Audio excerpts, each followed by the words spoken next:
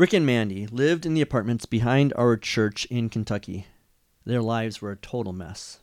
The two of them were constantly arguing, they drank and smoked, they had anger issues.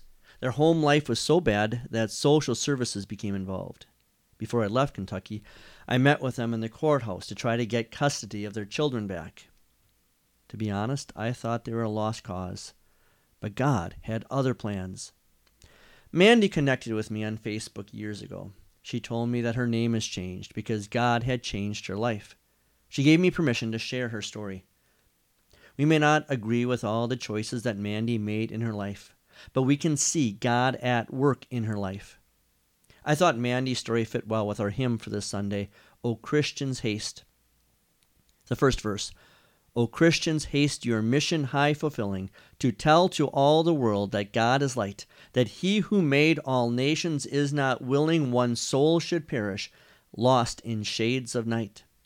Then the refrain, publish glad tidings, tidings of peace, tidings of Jesus, redemption and release. Since the last time I saw Mandy, she divorced Rick, and after he abandoned her, she has remarried and has 3 children.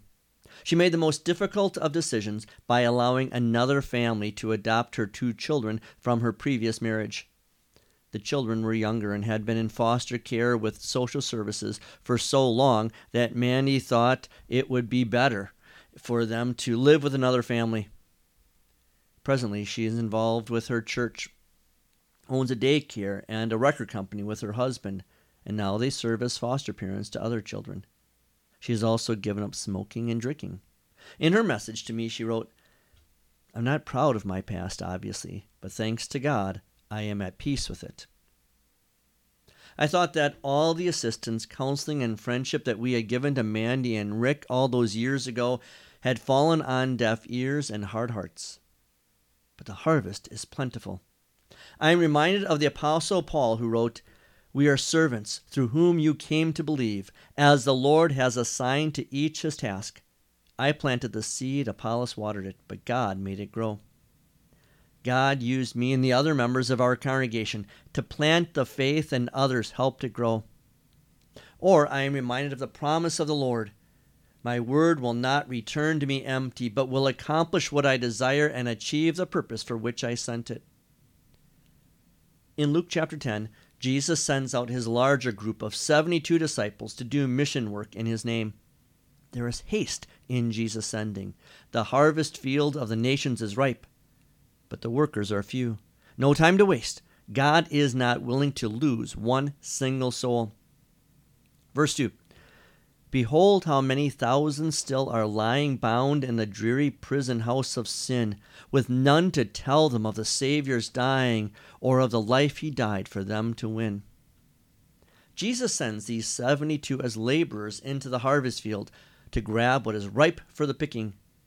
There is danger. They will be like defenseless lambs among ravenous wolves. But they are not going alone. The perfect Lamb of God, who takes away the sin of the world, goes with them. He sends them out empty-handed, dependent, nothing of their own to offer the world. No purse, no backpack, no extra pair of sandals. For in this battle in which they are about to engage, they will not need those things. The Lord will provide. The people to whom the Lord is sending them have nothing either. Even if they are physically wealthy, they are spiritually poor, trapped in the dreary prison house of their sin. Verse 3, proclaim to every people, tongue, and nation that God in whom they live and move is love. Tell how he stopped to save his lost creation and died on earth that they might live above. The disciples go. We go. We go to people of every nation, tribe, people, and language. We go to those who are hurting and crying, to those whose marriages are broken and lives are destitute, to those whom we make uncomfortable, and to those who make us uncomfortable. We go. We speak. Not our words, but Jesus' words. Not our authority, but his authority. Not our strength, but his strength. We are like lambs before the wolves. We are not there to fight the wolves, but to feed them the word of God. We preach peace, heal the sick, and proclaim the kingdom of God. We tell how the king looked like a criminal. The Creator died for his creation. The Lord loved the lost, that they might live with him forever. Verse 4. Send heralds forth to bear the message glorious. Give of your wealth to speed them on their way. Pour out your soul for them in prayer victorious. O Christians, haste to bring the brighter day. We often think that Jesus has called certain individuals as heralds to do this mission work. We pay pastors and teachers to share the word from the pulpit and in the classroom and make evangelism calls on new families. But we learn in this hymn and gospel that Jesus appoints and sends ordinary people to share his kingdom. He gives ordinary people the opportunity to be a part of his plan to bring his kingdom near to all people. I shared the story of Mandy with you because all of us have at one point been Mandy. And all of us know a Mandy somewhere in our lives.